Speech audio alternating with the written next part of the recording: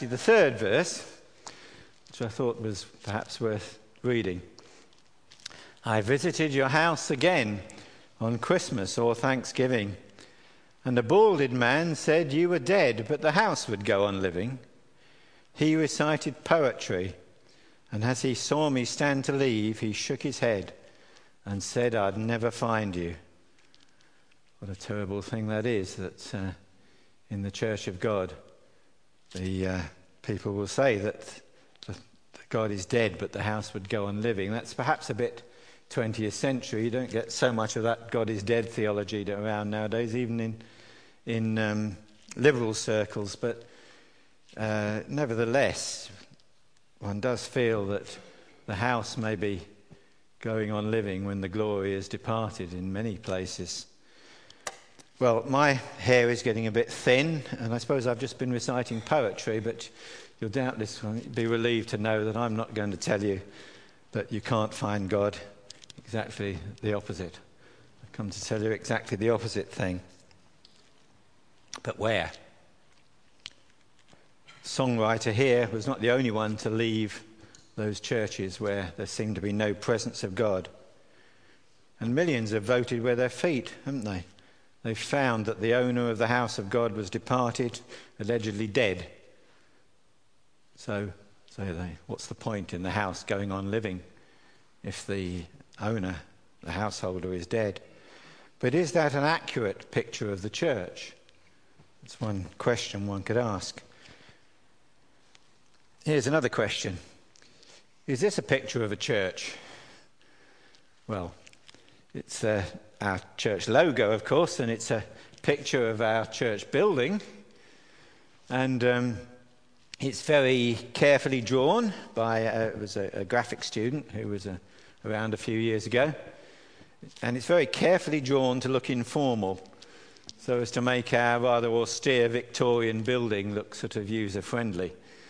And it's quite well done, I think. But it isn't really a picture of the church, is it? But we confuse that, don't we? We confuse the word church with the building. But of course a church is not a building. Is this a picture of just an empty house that goes on living where the glory and the Spirit have departed? Well, I hope that's not the case. Or perhaps one might ask, is this a picture of the church? That's the picture from the banner of our website. You may recognise it if you looked at the website. This is more accurately a picture of the church, perhaps, or at least a part of the congregation. But what exactly is a church or a congregation? As I said at the beginning, most 21st century Christians, if I asked you to say, what is the church in one sentence, would probably say the body of Christ. And indeed, that is a very important way of thinking about the church. And perhaps 50 years ago, it had been almost ignored. And it was important that this has been sort of pushed to the fore, to realise that the church is the body of Christ. But I sometimes think that, in fact, it's almost been pushed to the fore to the exclusion of all the other things that the Scripture says about the church. And I want to look in this series about some of the other things that the Scripture says about the church. And there is one interesting thing about this idea of the body of Christ, in that it's almost entirely a New Testament idea. As far as I can see, there is no corresponding embedding in the Old Testament theology. And it is also true, I think, that to say that the church is the body of Christ, well, Paul certainly writes, you are the body of Christ. One can't argue with that. But it's used, this picture of the body, as a description in the sense of how the church works, as how people work together in the church, and how the different gifts in the church work together, and very important that is, of course. But in a sense, it's not an answer to the question, what is the church in some absolute sense? And actually, the Bible uses many word pictures to describe the church. And we're going to look at some of the others. And the ones we're going to look at are ones that are actually very deeply embedded in the Old Testament theology. And so in subsequent weeks, we're going to look at the spiritual temple, the holy nation, and the bride of Christ. But this week I want to look at the word church itself. What does it actually mean?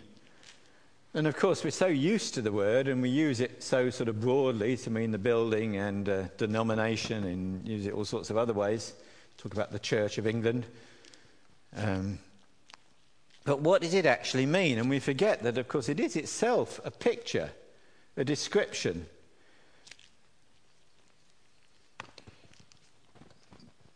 But of course it is. It translates a Greek word, which we'll look at shortly, which has a particular meaning and tells us something about the nature of what the church is.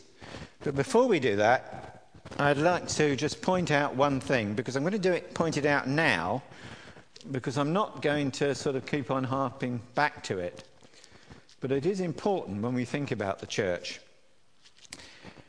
And the thing is that there is only one church, as we sang in that hymn. There can be only one church, and it's described in Hebrews 12:23, to the church of the firstborn, that's of Jesus himself, of course, and whose names are written in heaven. In other words, the records are kept in heaven.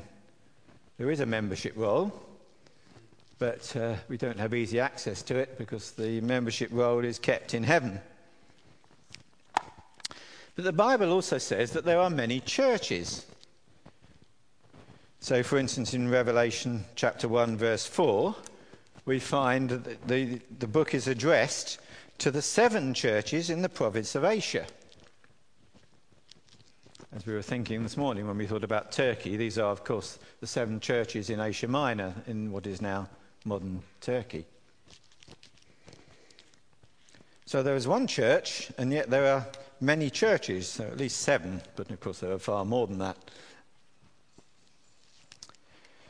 And we often distinguish, don't we, between the universal church, the Catholic Church, if you, as the Creed's Church of England Creed says, but people worry about that, but because it doesn't mean the Roman Catholic Church, it means the church that includes all believers everywhere.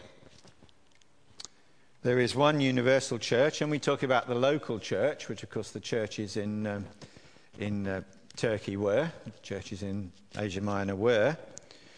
But actually, even that might be an oversimplification, because if you look at, again, you needn't turn all these references up, but if you look at the beginning of the first letter to the Corinthians, we find that it is addressed to the church of God in Corinth, to those sanctified in Christ Jesus. So clearly he is referring to all Christians in the city of Corinth. Not all Christians everywhere, but all Christians in the city of Corinth. And he refers to that, to the church of God in Corinth. But in chapter 16, verse 19, where as at the end of many of Paul's letters you get a list of greetings, we read of the church which meets in the house of Aquila and Priscilla, presumably distinguishing that particular congregation from all the Christians in Corinth. So there seems to be a distinction even then between all the Christians in one place and a particular congregation. But the same word again is used for both of those. And we find similar distinctions actually in Romans and Colossians, although in the beginning of Romans and Colossians the address is to all the saints in the city rather than to the church of God. And church is just addressed to various congregations. So it seems the word church can refer to the universal church, or all the Christians in one place, or indeed to a particular congregation. But actually, there is a more remarkable thing too, because the word is applied to the whole church, the church of the firstborn in heaven, and the implication seems to be that what applies to the whole applies to the part. So what is applicable to the universal church is in many ways applicable to each individual congregation. And so they're given the same name, the assembly, the ecclesia, the people of God, or the gathering, various other descriptions that are used. But even more remarkably, it seems that there is a sense in which what applies to the part actually applies to the whole. And we find that, for example, in Matthew 18. Now, Matthew 18, 17 to 20, is Jesus is teaching there about what happens when there is some disunity in the church, in particular when one brother has a problem with another brother, when there is some dispute in the church. And this is what Jesus says. I'm actually leaving out the beginning verses, but first of all, you're supposed to go and talk to the brother yourself, and then if that doesn't work, you can call somebody else to go with you, maybe an elder. But then he says, if that doesn't have the effect you want, he says this in verse 17, if he, that is the brother who's offended against you, if he refuses to listen to them, tell it to the church. And if he refuses to listen even to the church, treat him as you would a pagan or a tax collector. I tell you the truth. Whatever you bind on earth will be bound in heaven, and whatever you loose on earth will be loosed in heaven. Again, I tell you that if two of you on earth agree about anything you ask for, it will be done for you by my Father in heaven. For where 2 or 3 come together in my name, there I am with them. Clearly, you can't gather all the believers in the world together to deal with some internal matter of discipline in the church. And yet, Jesus says if the group of believers is in agreement, no matter how few, but it does have to be a gathering. You can't have a gathering of 1, but you can, in the extreme case, have a gathering of 2 or 3. If the whole church is in agreement and the authority of the church is being exercised, what does Jesus say? It says, as if Christ himself is present. And the church, he says, is the ultimate court of appeal in such matters. And he says, tell it to the church, notice. It's not the apostles or the elders, in that sense, where the ultimate authority lies. Of course, obviously, it is the apostles and the elders who will administer the authority of the church. But it is in the gathering itself, when 2 or 3 are gathered in the name of the Lord, that Jesus is present, and the authority of Jesus himself is there in the gathered assembly. It's a remarkable claim that not only is it true that what is true of the whole church is true of each congregation, but it is also true, in that sense at least, that what is true of a single congregation binds on earth and in heaven what Jesus binds on earth and in heaven. So let's think now about what this word church actually means. Church actually is kind of a made-up word, like various words we find in our English Bibles, but it nearly always translates, not quite exclusively, the Greek word ecclesia. That's obviously where we get English words like ecclesiastical, from the Greek word ecclesia. There are a few other words that also get translated sometimes as church. So in Acts 15:31, it's just plethora, like our English word plethora, which means a lot, and when applied to people, it means a crowd. In Hebrews 12:23, various words are used, and when it talks about the angels being in festal assembly, that word is panagoris, which means a festal assembly, a feast day or something like that. And interestingly, in Hebrews 10:21, yet another word is used, episynagoge, which means a gathering. This, of course, is what the Jews call their meetings, synagogue. I must admit I hadn't realised it until I looked this up, that I thought synagogue was a Hebrew word, but actually it isn't. It's a Greek word, and it means a gathering. And sometimes that word, a gathering, is used to talk about the church being gathered. So a church is an ecclesia, which means a public assembly or meeting.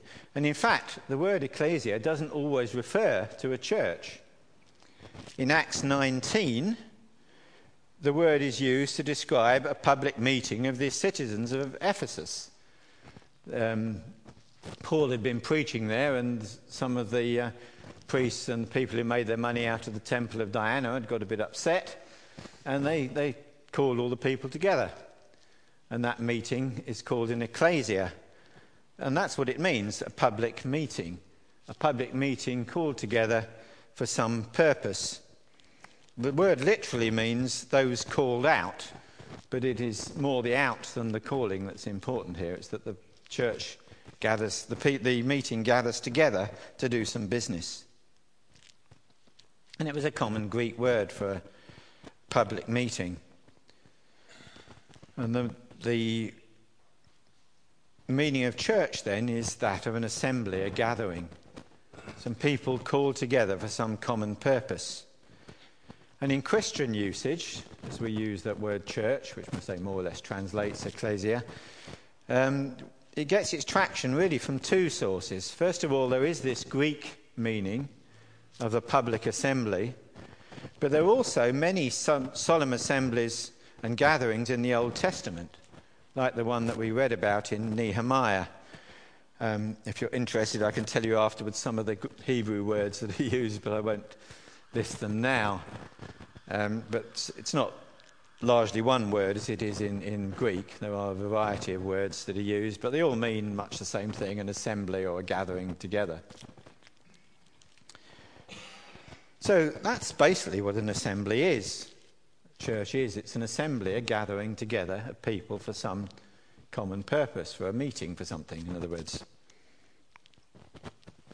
But it's worth also considering, I think, to see what an assembly is not, at least in the sense that we use it in Christian usage.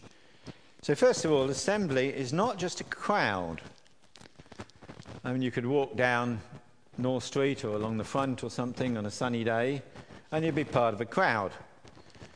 But the crowd doesn't really have that much in common. The only thing that they have in common is they all want to be out in the sun, or perhaps they're all Christmas shopping if you go in November or something like that.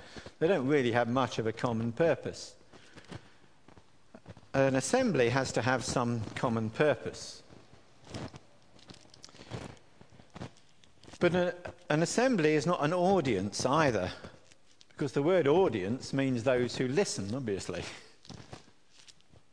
Certainly an audience has gathered for a common purpose, but it is largely just to listen. They've gathered perhaps to be entertained or perhaps to be educated. And sometimes in our Christian meetings there is a temptation, I think, to turn the congregation into an audience, and a choir or a Christian rock group or even the speaker can deliver the message, and the people there are sort of passive and not really engaged at all. They're just they may be getting something out of it, but they're not engaged in it. They're just listening. But an assembly is not an audience. Of course, there is a place for speaking and singing, and sometimes perhaps, we don't normally do it here, but I have no particular objection personally to having a soloist come out and sing a song sometimes perhaps. There's nothing wrong with that, as long as we are engaged with it. And there is a place for speaking. After all, that's what I'm doing now, and in a sense you are listening, at least I hope you are. But I'm hoping that you're more engaged than that. And this is what Nehemiah and his Levites did, didn't it? It says that the Levites spoke, but the whole point was that the Levites spoke for all the people. They were speaking on behalf of all the people. And while the people were, in a sense, being educated, they were also participating in what was said. We need to ensure at our meetings that the traffic is not all one way, that the whole congregation is involved in the activity. And Paul makes a good point about this in 1 Corinthians 14, where he has a lot to say about how we conduct worship. But in 1 Corinthians 14, 24 to 25, he says the following: "If an unbeliever or someone who does not understand comes in while everybody is prophesying," that is, speaking the word of God, "he will be convinced by all that he is a sinner and will be judged by all, and the secrets of his heart will be laid bare. So he will fall down and worship God, explaining, 'God is really among you.'" Now, Paul has earlier made it clear that he doesn't mean that everybody should be talking at once. He says that just leads to confusion. One person should speak at a time. But yet, he says, in a sense, everybody is prophesying because all are speaking the word of God. And a sinner who comes in will say that God is really among you because he will be convinced by not just the guy standing up at the front, but the whole assembly who are engaged with the word of God. And an unbeliever comes in, will be engaged in the same way with that same word of God. So an assembly is not an audience. And thirdly, I want to say that an assembly, at least the way we use the term as a church, is not a mob. Now, I have to be a bit careful here because actually an ecclesia in Greek thought can be a mob. And actually in Acts 19, that meeting that I talked about of the people of Ephesus actually started out with rather the nature of a mob or a riot. And a mob has a common purpose, certainly. And a mob even has a common spirit. But it's a dark spirit. A kind of group mind takes over a mob, doesn't it? People do things which they wouldn't do on their own. A kind of group mind, group spirit takes over. Now, a mob can sometimes turn into a lawful assembly, and this happened in Ephesians.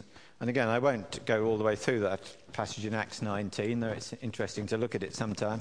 But what actually happens, if you read the story there in Acts 19, the disturbance actually started out more or less as a riot, and it says the ecclesia, the meeting, was in confusion. Everybody was shouting and rushing about and not really knowing what to do. And it could have really got nasty, but for prompt action by the city clerk, one of the city officials, who quietened the crowd and restored order, it says. And what started out as a riot finished peacefully. And the city clerk said, this is the wrong sort of meeting you're having. You are having an ecclesia, if you like, but it's not the right sort of ecclesia. The sort of meeting you should be having is what he calls a lawful assembly, and that word is used in verse 39. It says, if you've got business to do, then we'll do it lawfully, in an orderly way, according to the law, because otherwise we will be accused of riot. So sometimes by strong action, as happened by that city official, who's obviously a hero of some sort, but that city official turned a mob into a lawful assembly. But unfortunately, what more often has happened, and sometimes, to be honest, has happened in Christian circles even, is possible for an assembly can turn into a mob. And there are some lamentable examples of that in Christian history. I've just mentioned 3 of them there that I put up on the screen there. You may or may not be familiar with them. In AD 415, in the city of Alexandria, which was one of the 2 great cities as centres of learning in the ancient world, one of the last of the Greek philosophers and mathematicians, Hypatia, was murdered by an allegedly Christian mob, a riot, followers of the church father Cyril. And that is one of the worst examples in Christian history of the mob spirit taking over people who claimed at least to be Christians, though it is hard to see how they can have been. Hypatia was a woman, and so this event is kind of cause célèbre among feminists actually, but that wasn't really the point that she was a woman. The point was that she represented the old Greek learning, and Christians didn't like it in some ways. Some of them didn't anyway. Followers of Cyril didn't. And she was murdered. That is an example where what claims to be an assembly of God's people turns into a mob. And we need to be careful of that. And there have been other examples as well. In 1534, during the Reformation, in the German city of Munster, it was taken over by the Anabaptists. Anabaptists were people who believed in rebaptizing those who were baptized as children. Kind of thing we were thinking about in this morning. But the Anabaptists, that particular Anabaptist group, was very extreme. They wanted to rebaptize people by force.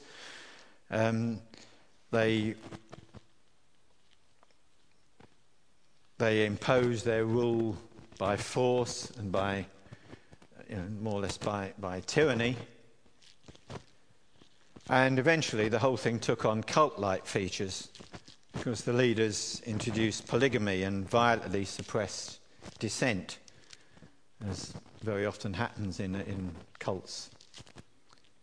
And it took a year-long siege, in fact, led by the expelled Lutheran bishop to restore order.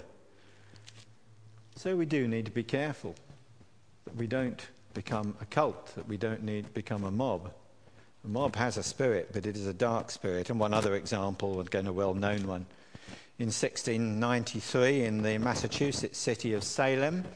Salem, of course, means peace, but there wasn't peace then and there because 20 people were executed for witchcraft, largely due to the musings of one hysterical young woman. Again, a terrible event in Christian history. There was, in that case, a pastor who stood up for the people and said this is wrong. And although he was able to repeat the Lord's Prayer and various other things, it was held that if you were a witch, you couldn't repeat the Lord's Prayer. And this pastor stood up and said, no, what you're doing is wrong. And he demonstrated he could indeed repeat the Lord's Prayer. And yet he was one of those in the end who was executed for witchcraft, standing up for what was right and true. So we do need to be careful that we don't become a cult or a mob. A mob has a spirit indeed, but it's a dark spirit, a spirit of disorder and chaos. And Paul reminds us when describing a Christian assembly in 1 Corinthians 14:33 that God is not a God of disorder, but a God of peace. So that's what an assembly is not. Not a crowd, not an audience, and not a mob. But what is an assembly of God's people?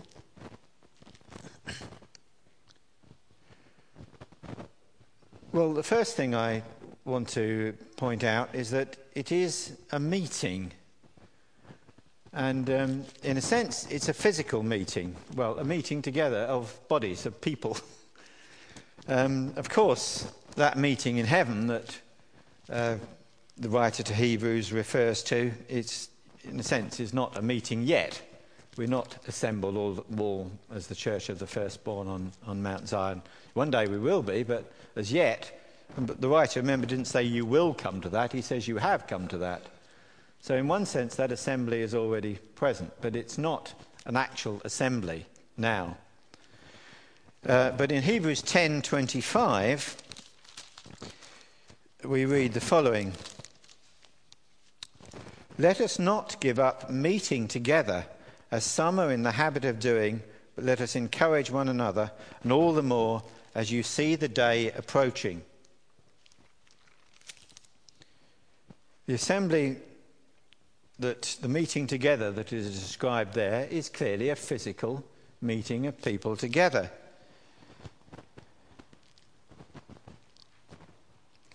And because we can't all be assembled in Mount Zion, in the heavenly Jerusalem, that is all the more reason why we need to meet together as God's people. And in a sense, when we meet together, we are part of that assembly on Mount Zion. But it is a physical meeting together. Local churches really need to meet. And indeed, they need to keep records and they need to maintain a list of members, I think.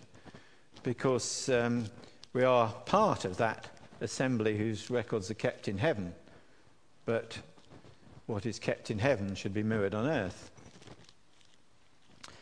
And you can't have a virtual church. I mean, I know people have tried to set up a Facebook church or something like that, but really you can't. Now, email and Facebook and Skype are all useful tools. And when we had a baptism here a few years back, the lady who was baptized, her husband was in Beijing, and we Skyped the baptism to her, and that was a useful thing to do. But it doesn't replace actually being here. And of course the early church used the IT of its day, didn't it? That's why we have all these letters. And they employed scribes to write letters. Not everybody could write, or not everybody could write efficiently and legibly. And so they employed scribes. They used the technology that they had to pass messages around. But these didn't mean that the believers weren't expected to meet together. They were. In fact, usually these letters were addressed to a meeting of the whole church. The idea was that the whole church would get together and read the letter from Paul or Peter or whoever, and then act upon it.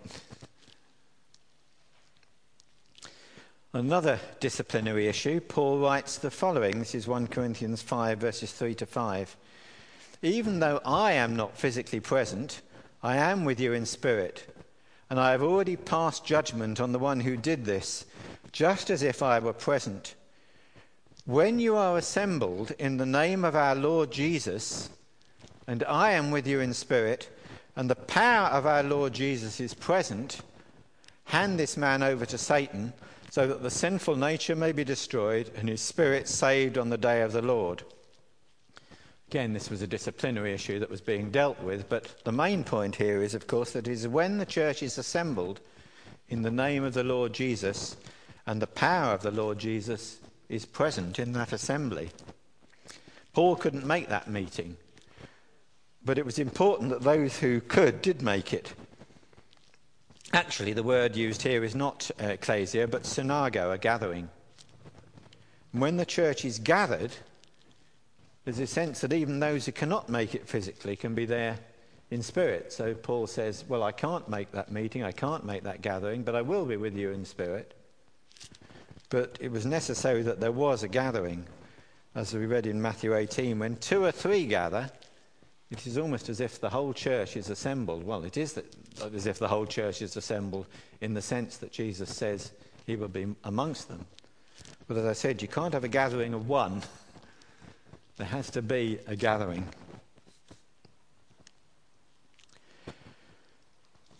So when the church is gathered, what does the gathering do? Well, if you've got your Bible, you could open it at Nehemiah 9 and 10, because I think it's quite a good example, actually, of what the assembly actually does. And I'm not going to, of course, go through it in detail, but I just want to point out a few things that it tells us about what the assembly there did. And conveniently, there's actually a summary at the beginning in verses 2 and 3, where it says that, it tells us what they did. Those of Israelite descent, they separated themselves.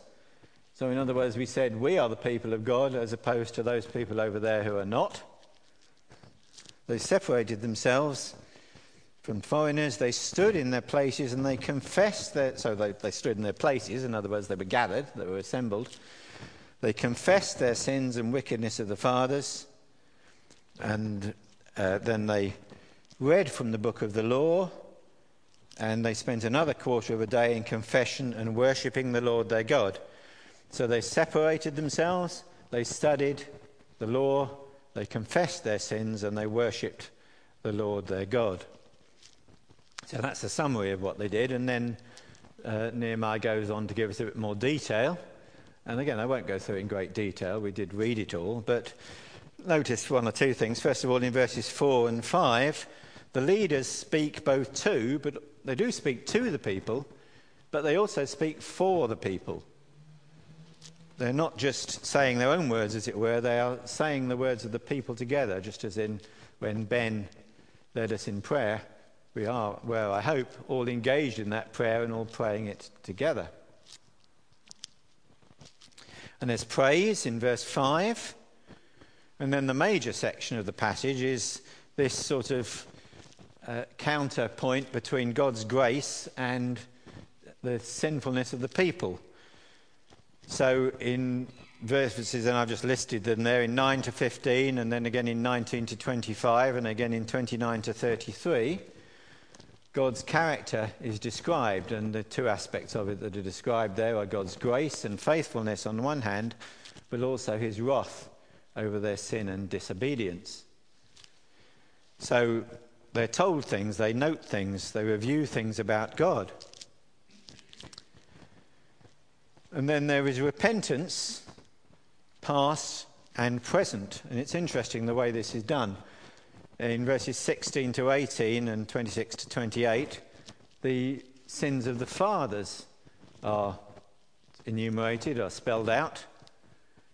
But they could have said, of course, yeah, but we didn't do that. You know, they were terrible, but look, we're much better. And we're always rather tempted to do that, aren't we, one way or another? But that's exactly what they didn't do. They said, well, yeah, our fathers did this, our forefathers did this, and you know what? We're just the same. We've done just the same things. We're no better than they are. We didn't even learn from their example. And so that repentance for sins past becomes repentance for sins present. And then we notice there's this covenant at the end. That's the business of the meeting, as it were, in one sense. A covenant, an agreement to do better, to not neglect the house of God, as it's summed up. But there's a lot more detail, of course, to it. But the covenant is that they will not neglect the house of their God. They will do better in future. Now, in a sense, of course, this Nehemiah meeting is a special event, and we wouldn't expect to produce a written covenant, I think, every time we meet, although we might want to do so from time to time at our business meetings. But the principle is there. The church is gathered there, assembled to do business.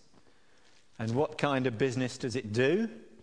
Well, those things that we've listed. Learning, separation, study, confession, and worship. That's the business that it does. And repentance, faith, and the covenant to do better in the future. But that's the Old Testament. But let me just point out one more thing from this Nehemiah passage. In Nehemiah 9, verse 20, we read the following. You gave your good spirit to instruct them. And then he says you did not withhold your manna from their mouths and so on. But the first gift that God gave them was the Spirit to instruct them. And the same idea occurs in Nehemiah 9, verse 30. For many years you were patient with them. By your Spirit you admonished them through your prophets. It was even in the Old Testament, in a sense, the Spirit who assembled and addressed the people. But in the New Testament assembly, this idea becomes, as it were, centre stage, becomes the main focus almost. And so in, where are we? John 14, 15 to 19, we read the following. Part of what I think that Chris quoted this morning, in fact. If you love me, you will obey what I command, and I will ask the Father, and he will give you another counselor to be with you forever, the Spirit of truth. The world cannot accept him, because it neither sees him nor knows him. But you know him, for he lives with you and will be in you. I will not leave you as orphans. I will come to you. Before long, the world will not see me anymore, but you will see me. Because I live, you also will live. So the promise is that the separation that occurs is by the Spirit. The world will not see you, but you, Jesus, but the Spirit says you will see Jesus. And later on, Jesus relates this to the church, because in chapter 15, 26, reading through into 16, he said, John chapter 15, 26 says, when the counselor comes, whom I will send to you from the Father, the Spirit of truth who goes out from the Father, he will testify about me, and you also must testify, for you have been with me from the beginning. All this I've told you, so you will not go astray. They will put you out of the synagogue. In fact, a time is coming when anyone who kills you will think he is offering a service to God. So it is the Spirit who testifies to Jesus and his presence in the assembly. They were going to get themselves excommunicated from the Jewish assemblies, the synagogues. But they didn't need to be fearful or confused, because it is the presence of the Spirit which marks the true assembly. As I said, every public assembly has a spirit, whether it's a dark spirit of a mob or a spirit of lawfulness and order. But the church is the assembly, because it is gathered by the Spirit. We don't meet in private, and yet it is the assembly of the firstborn Jesus, whose members are recorded in heaven. There are those who are in and there are those who are not in. We don't normally separate ourselves physically from the world, because in fact we invite people to come to our meetings, but we invite them then to separate themselves and join with us. We don't meet in private, and yet we meet as the assembly of the firstborn, and that of course firstborn is Jesus himself, whose members are recorded in heaven. Now, as I said, our membership list might not be as clear-cut as that, but it actually aims to be. The local church may sometimes have to exclude members because they, in fact, excluded themselves, and that, of course, is what Paul was talking about in that Corinthians passage we read. The local church may have to exclude members, but no one can be deleted from the Lamb's Book of Life. That is the perfect membership record in heaven. And you can't be excluded from that. There are no edits. It was written before the foundation of the world, and it will be the same until the end of the world. Nobody can be deleted from the Lamb's Book of Life.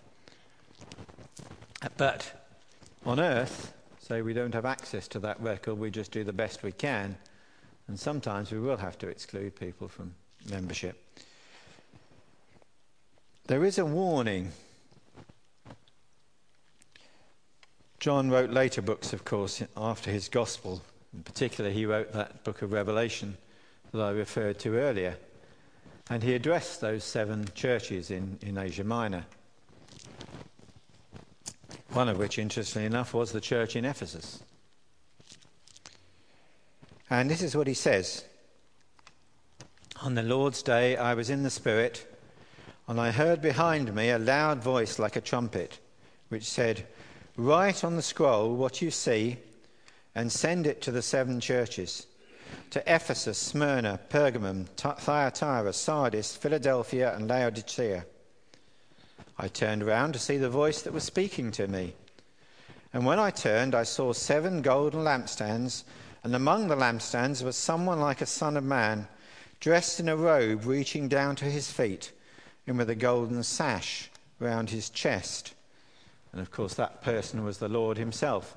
And he was walking among those lampstands, and it is clear from the context, those lampstands represent the churches, in particular those 7 churches in Asia.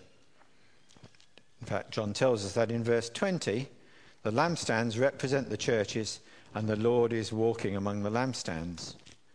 But then, later on, when those letters to the churches, we find warnings.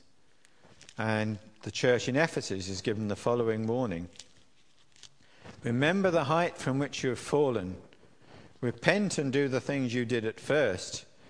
If you do not repent, I will come to you and remove your lampstand from its place.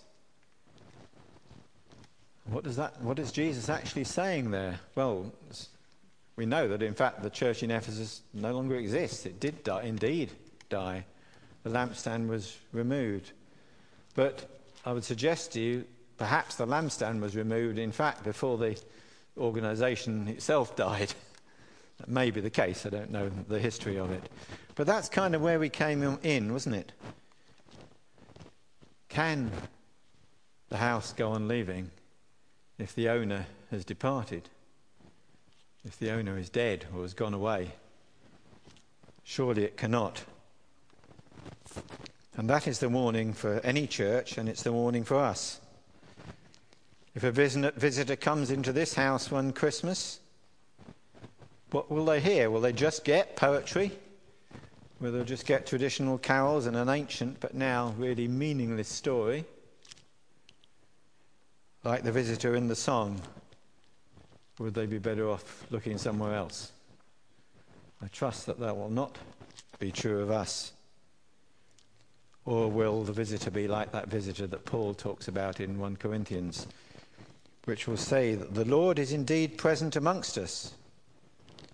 Because without the presence of the Lord, this is indeed just an empty house, a pointless meeting.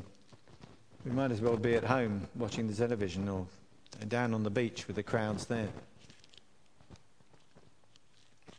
Without the presence of the Lord through the Holy Spirit, the house is living on for no good reason.